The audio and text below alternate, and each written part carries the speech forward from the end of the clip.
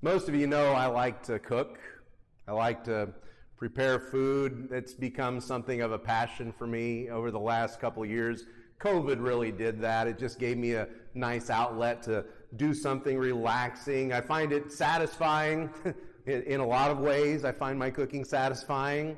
Now, Trish would likely tell you, she would roll her eyes and she would say, he has too many tools when it comes to cooking. He's always bringing home something new, and I'm always finding something I need, like my garlic press. Okay, I have my garlic press. I don't know. You ain't got a garlic press? This is oh yeah. And you know, as soon as you put a little oil in the pan and you crimp that down, oh, the smells, it's just amazing. I'm always looking for the latest and the greatest. Not always the greatest. This one's actually the greater. You're going to wish you laughed by the time I'm done. You're going to wish you had laughed at that. It's my grater. But I'm always looking for some new tool. But you know, it's not always about the latest and the greatest. Sometimes it's the tried and the true. It's the ones that you've always had, the things that have always worked, the things that always do a great job. And you know, here's one of them. It's a simple thing. This right here. This is my pot stirrer. You know, and it does a great job. The pot stirrer works. You don't need anything fancy. They actually make robotic pot stirrers. My birthday is coming up, by the way. It's on Tuesday. They make robotic pot stirrers. Trish says we don't need one. All right.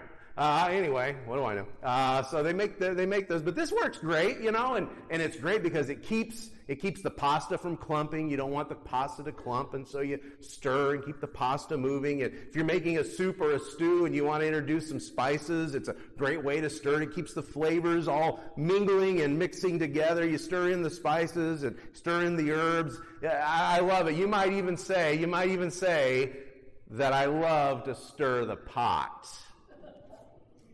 Now, when it comes to food, pot stirring is important because when it comes to food, you can't let things settle. Pot stirring keeps it all moving. It keeps stuff from clumping together. There is another kind of pot stirring, though. There's another kind of pot stirring in relationships and in conversations, pot stirring in life. And there are those who don't let things settle. There are those who won't let things settle. They keep an argument alive. They continue to stir up problems. And everything about pot stirring that makes food awesome can make relationships difficult, can make life difficult. And yet there are those who love to stir the pot. I think about a woman I knew years ago, different time, different church. I'll use a different name. I'm going to call her Karen for no particular reason at all. Karen loved to stir the pot. And she'd tell this person this thing and that person that thing. Never address the person that needed to be addressed. She would tell other people. And over the years, I watched the pastor of that church go to Karen and tell her that this was not acceptable and this needed to stop. I watched the elders go to her and say, this is not acceptable, it needs to stop. And for a while, it would stop for a while. Karen would be peaceful and everything would be fine and everything would work out. And you'd think, we finally got some healing, we finally got some things together, it's going to be good, we're going to have peace. And then suddenly and without warning, Karen would start stirring the pot again. Can we be honest? Can we say we've known our share of pot stirrers? We've felt the effects of their presence, and we've made excuses because we love them. We've made excuses like, that's just the way they are. If you just ignore them and leave them alone, it'll be fine. But not everybody has always known them. Not everybody has always known that's just the way they are. Deep down, we've known it's not right. It's not godly. It's not encouraging. There is nothing of Christ in that kind of pot stirring. Pot stirring does nothing to promote health in the church, unity in relationships. It keeps us from clumping together. And as a church, that's something we want. We want to be one big clump. We want to all be together. It's being one community, one church. We're called to be one.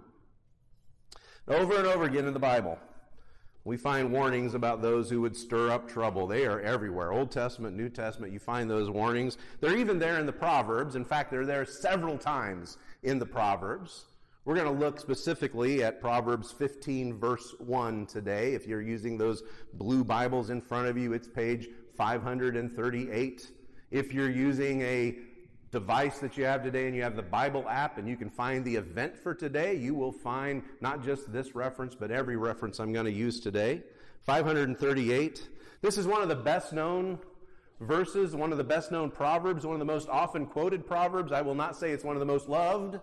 I don't think it should be on anyone's most loved list when it comes to verses in the Bible, but it is necessary. Proverbs 15, verse 1, a soft answer turns away wrath, but a harsh word stirs up anger. Well, you've seen the truth of that one. I've been telling you that one of the things about Proverbs is you have to let them sit. You have to think about them. You have to meditate on them, or you have to kind of let them marinate, you know? You kind of have to live with them for a while. You don't have to live with this one very long before you understand the truth of this one. It tells us a lot about our speech. It tells us a lot about our attitudes. It tells us about what brings healing and what brings pain. Proverbs 15:1 calls us to consider three things about the words that we choose. It calls us to consider the quality of our speech. Is our speech soft or is our speech harsh? Again, 15 verse 1, a soft answer turns away wrath, but a harsh word stirs up anger. You notice there in that second clause, a harsh word. It's singular. Just one harsh word. That's all it takes. One harsh word and a relationship is fractured. One hurtful comment and mistrust is fostered. A heart is broken because that one harsh word gets replayed over and over again. Did they really mean that? Why did they say that? Why would they say that to me? And after a while, it doesn't get better. It just ends up getting worse and worse. It doesn't have to be about quantity. It's about quality. One harsh word. There's another proverb, Proverbs 16, in the very next chapter, Proverbs 16, verses 27 and 28. A worthless man plots evil. His speech is like a scorching fire. A dishonest man spreads strife. And a whisperer separates close friends. Whisperer. It means a gossip, by the way. When you hear the word whisperer, it's about gossip. Gossip stirs the pot. In the Greek language, the word for gossip sounds like whispers. It has a lot of noises in it. I would pronounce it for you, but I can't. And it's very quiet. It's a quiet word. And it just has all of these S sounds in it because it's supposed to sound like whispers. Except maybe it's not whispers. Maybe that word sounds like that because it also sounds like snakes. Do you remember the serpent in the Garden of Eden? Did God really say? He stirs the pot a little bit. Do we hear the words that we choose? Do we hear what our words sound like? Do we hear the effect that they have on others? Again and again through Scripture, we're called to choose better words. One of my favorite books is Colossians, there in your New Testament. In Colossians chapter 4, verse 6, Paul says, "Let your speech be always gracious, seasoned with salt." I brought my salt grinder with me today. I love my salt grinder. He says, let your speech be always gracious, seasoned with salt. Now, he's not saying your speech should be salty, okay? That's a whole different sermon. We're not going to get into that right now. He's not saying salty. But he says seasoned with salt. You know, if you put a little salt, I always put a little salt in my food. Some people in our family like a lot more salt. Those people have problems. You don't need a lot of salt, but you know, Trish appreciates a little bit more salt than I usually put in my food. She's out there. Oh, she can hear me still. The speaker's over. Hi, honey. Love you. Anyway, she appreciates a little more salt than I do. But you know, you put the right amount of salt, You grind enough salt and a little bit of salt in there, and the mashed potatoes suddenly just kind of come alive. Noodles, oh my goodness, they taste so much better. You put a little salt in there, it just brings the flavor out. And Paul is saying there in Colossians that the conversations that we have ought to bring flavor to our lives. It ought to bring flavor and make life more enjoyable. Your speech ought to do that. Your conversations ought to be full of life. It ought to add life. The things that you say add life. But a harsh word stirs up wrath. I thought about bringing another tool that I have, and that is my barkeeper's friend. Does anyone have barkeeper's friend at home? I love my cast iron skillet, and the only thing that gets it clean is barkeeper's friend and an SOS pad. That works great because it's harsh. It takes off the stuff that's stuck on there. A harsh word stirs up wrath. It means, the word there that's used for harsh, it can also mean painful.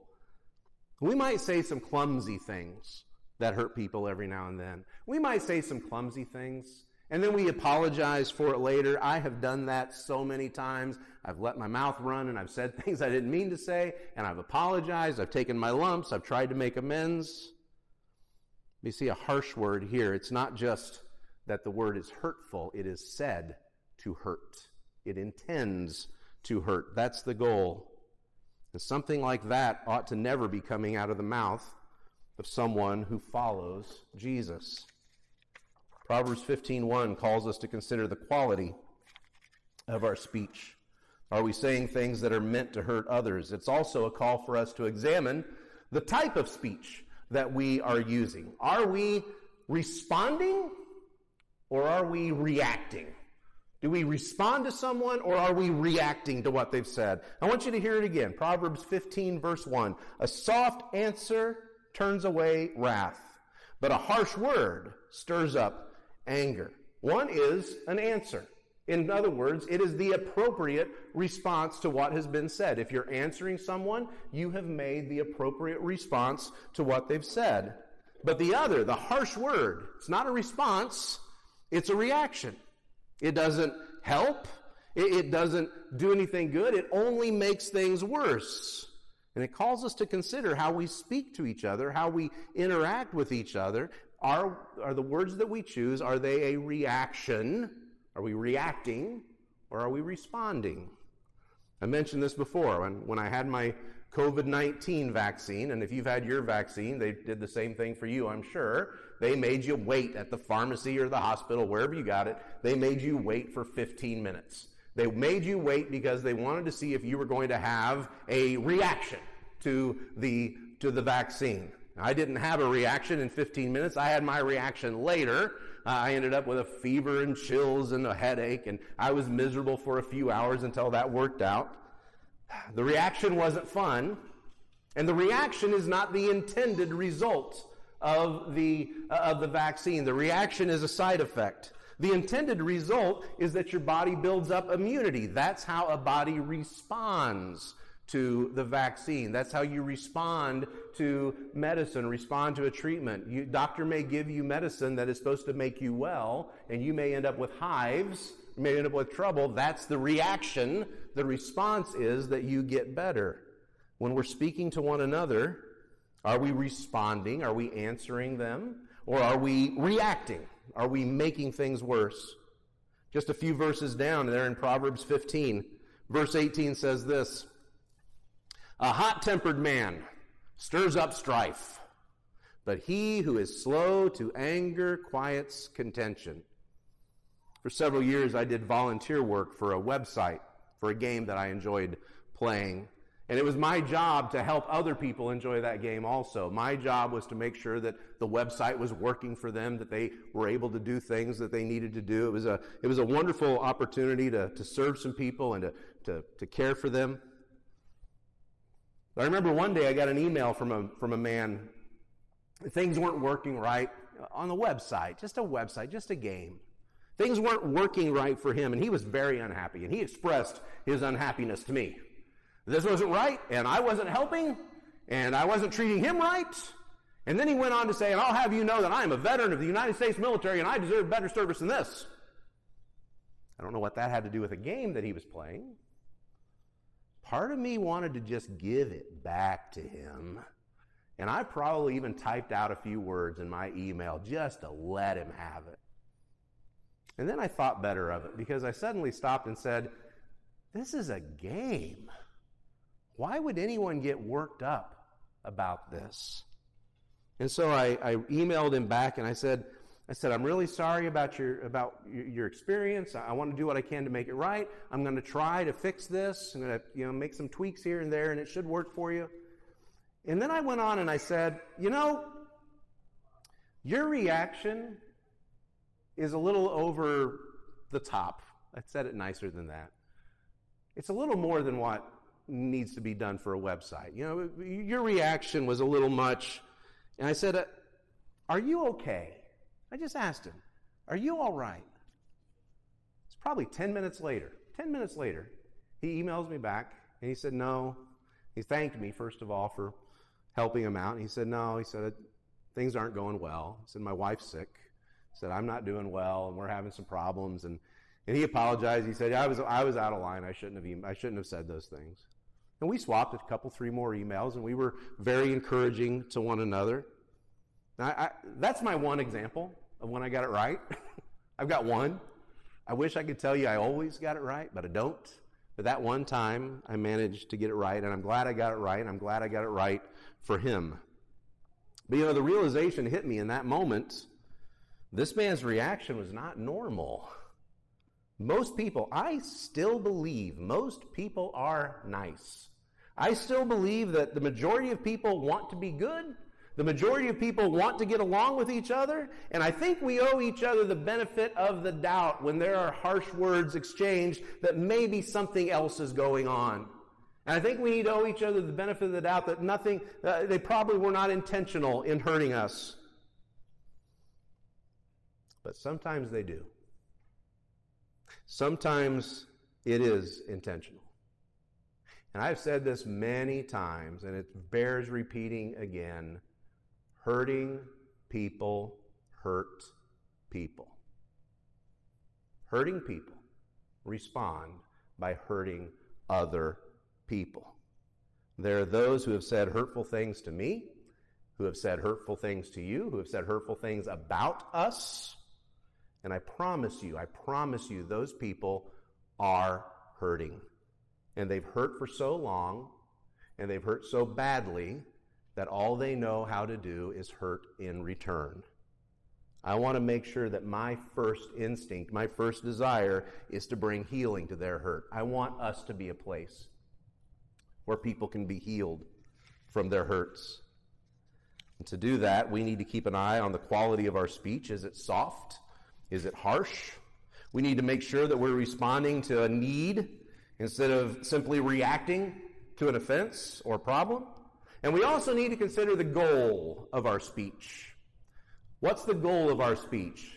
We need to ask ourselves the question, whether it's in person, whether it's on the phone, whether it's online, typing a response, whether it's in an email, we need to ask this question: will saying this make things better? It's as simple as that. Will saying this, will typing this, will responding with this, will saying this make things better? One more time, Proverbs 15:1. A soft answer turns away wrath, but a harsh word stirs up anger. And I have to ask, why would anyone want to be a pot stirrer? Why would anyone want to do that? And yet I have known those. I have known those who love to stir the pot. And I have known those who would brag about it. I knew someone who would say, every now and then I just say something just to see what happens. I say something just to see what happens. It's like throwing a bomb in the middle of a conversation and boom, I want to see what happens. I want to see how it breaks things up.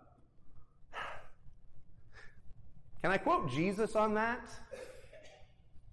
Jesus in Matthew chapter 12, verse 36, he says, I tell you, on the day of judgment, people will give an account for every careless word they speak. Every careless word they speak. When someone tells me they couldn't care less what the response to their pot stirring is, I have to wonder about that. Did that person care that his words were hurtful? Did he care that he was stirring trouble? Did he care that he pitted friends against friends, that he fractured churches with that? What's it going to be like for that person to give an account on that day? And this was a friend of mine. And I really wish that I had had the nerve, that I'd had the guts to confront his words. I really wish I'd had the nerve to confront him. That's hard to do. It really is. It's just very difficult to do. It's a hard relationship. It's a special relationship if you've got someone who can say those words that confront you. Proverbs chapter 27, verse 6. This is an important one. They're all important. Proverbs 27, verse 6. Faithful are the wounds of a friend. Faithful are the wounds of a friend. Profuse are the kisses of an enemy. Do you hear that? Faithful are the wounds of a friend. Do you have a friend like that? I have friends like that. I have friends who have permission to wound me when I need to be wounded. I have friends that have permission to tell me, Brett, you're out of line. Brett, you're making a big deal out of this. Brett, you did that wrong. Brett, you should have thought about this. Brett, where's your head? I've got friends who have that right and that kind of relationship to say those kind of things. You need someone in your life who has permission to say the hard things and confront you when you're wrong. And you need to know in that moment that they're not doing it to stir up trouble. They're doing it to bring healing. They are speaking the truth in love. And last week I talked about how kind words can lessen anxiety for other people. I hope you did your homework. I hope you did your homework this week, even if it cost you money or time. I hope you did the homework and you said some kind words to people, because that's what I sent you home to do last week. Someone this week, you were supposed to say something kind. I did it this week. I had a kind conversation and had some kind words with someone this week. It's very important. But the reality is, we know people whose conversations cause anxiety. We've known those whose conversations can cause anxiety. And let's be honest, we've known people like that. We've loved people like that. There have been times when we have worshiped with people like that. And there have been times when we've had to address it. There have been times when your preacher or your church leaders have had to say, that's not a godly conversation to have. That's not good things to be saying. That's not the example of godly conduct or godly conversation. And I can confirm this. Those conversations seldom go well. But that doesn't mean they aren't necessary. That doesn't mean they aren't the right conversation to have. And on the other hand, there are times when we have avoided those kind of conversations. And it never gets better. It just ends up getting so much worse. Jesus warns the pot stirrers. He warns all of us that one day we will give an account for every careless word spoken. But he also promises. Matthew chapter 5, verse 9, Jesus promises, blessed are the peacemakers, even those who make peace with pot stirrers. Blessed are the peacemakers, for they shall be called sons of God. In other words, if we work at making peace, they will be called sons of God. They will be like Jesus. A little later on in your Bible, in James picks that up in James chapter 3, verse 18, and he says, peacemakers who sow in peace produce a harvest of righteousness. In other words, we put the work into making peace. We don't just become like sons of God ourselves, but we make other people more like Jesus. We sow a harvest of righteousness. We put the work into making peace, and others become like Jesus. Isn't it amazing? One little proverb, one little verse, one little sentence, and it can hit us so hard. Our words are like that too. Our words can hit hard. Thankfully, our words don't have to just be about tearing down, but our words can build each other up. The things that we say to others can be healing. They can be gracious. They can be seasoned with salt. The things we say to each other can bring life and flavor and enjoyment. I've mentioned this before through this series on Proverbs that Billy Graham had this habit of reading one chapter of Proverbs a day and 5 of the Psalms every day. If you do that, you make it all the way through both of those books in a month. But he said he read one chapter of Proverbs every day to keep himself right with man, and he read 5 of the Psalms every day to keep himself right with God. And some of you have told me you do the same thing. You have that same habit, and that's wonderful. There's a psalm, Psalm 141, verse 3. This psalm is a prayer. And the prayer says, "Set a guard, O Lord, over my mouth. Set a guard, O Lord, over my mouth. Keep watch over the doors of my lips." You know, if each one of us prayed that prayer, if each one of us made that commitment, can you imagine the life we could have together? Can you imagine the way we could bring people together, the blessing that we could be? Let's commit to guarding our words. Let's commit to saying words that are healing, words that are helpful to one another. Let's commit to choosing words. Choose words that produce peace. Choose words that produce peace. That's my encouragement to you this week. Choose words that produce peace. Now, last week I gave you a little card to remember to say some kind words to someone. This week we're giving you a little card. We've got them in the table in the back there in one of the drawers. We're going to get them out here pretty soon. But we're going to give you these little cards to remind you this week to choose to set a guard over your mouth and keep watch over the doors of your lips. It's a little card, and last week I told you put it somewhere where you'd see it every day, maybe on your bathroom mirror, maybe on your dashboard, someplace where you're going to see it every day. Maybe you need to put this one someplace where you have conversations. Maybe this one goes on the coffee table or wherever it is that you sit and talk. Maybe this one stays with you. Maybe this one goes in your Bible. Maybe you tape this to your phone this week. Keep it there handy where I would say set it by your phone, but you can't do that anymore. Your phone goes with you. Maybe you take a picture and make it your wallpaper for the week. But it's got that prayer from Psalm 141, verse 3. Set a guard, O Lord, over my mouth. Keep watch over the doors of my lips. And then it has one of the most helpful things that I've found in a long time. If you go back and look at my office, on the outside of the office door, you'll find this. And when you walk in, you'll find it again. Because I want you to see it coming into my office, and I want me to see it when I'm talking to you in the office. It's a little thing that says, before you speak, think. T-H-I-N-K. Before you speak, think. Is it true? Is it helpful? Is it inspiring? Is it necessary? And K, is it kind? I think that's the most important one right there. I can't always be inspiring. I'm sorry.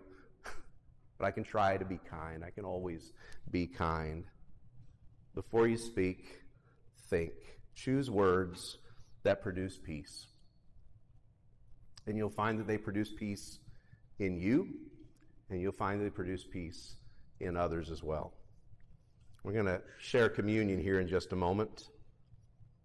And I'm reminded as we prepare that when God chose to make peace with us, it cost him very dearly. It cost him the life of his son. The bread, reminds us of the body broken. The cup reminds us of the blood shed. It may cost you a little bit of pride to make peace with someone. You may have to suck it up and say some words you didn't want to say. It may cost you a little time. And in the end, it may not even work. But you choose words. Choose words that produce peace. Whether that peace was produced in that relationship or not, that peace will be produced in you. I'm going to pray, we're going to sing a song, and then we'll take together. Let's pray. Father, we thank you. We thank you that when we needed peace with you, you came. You came showing us the love that you have for us through your Son. Father, it was your kindness that led us to repentance. And Father, we know that choosing peace cost you dearly. Lord, we want to be people of peace. We want to be known for the peace of Christ ruling in our hearts and our minds. And so as we choose peace, we don't choose the easy way. We choose something that could cost us dearly. But we choose it that your Son the Prince of Peace would be glorified. We choose it because he will be lifted up. Father, we take the bread today. We ask your blessing over it as it reminds us of the body broken. And we take the cup and we ask your blessing as it reminds us of the blood shed. Remind us of the price of peace.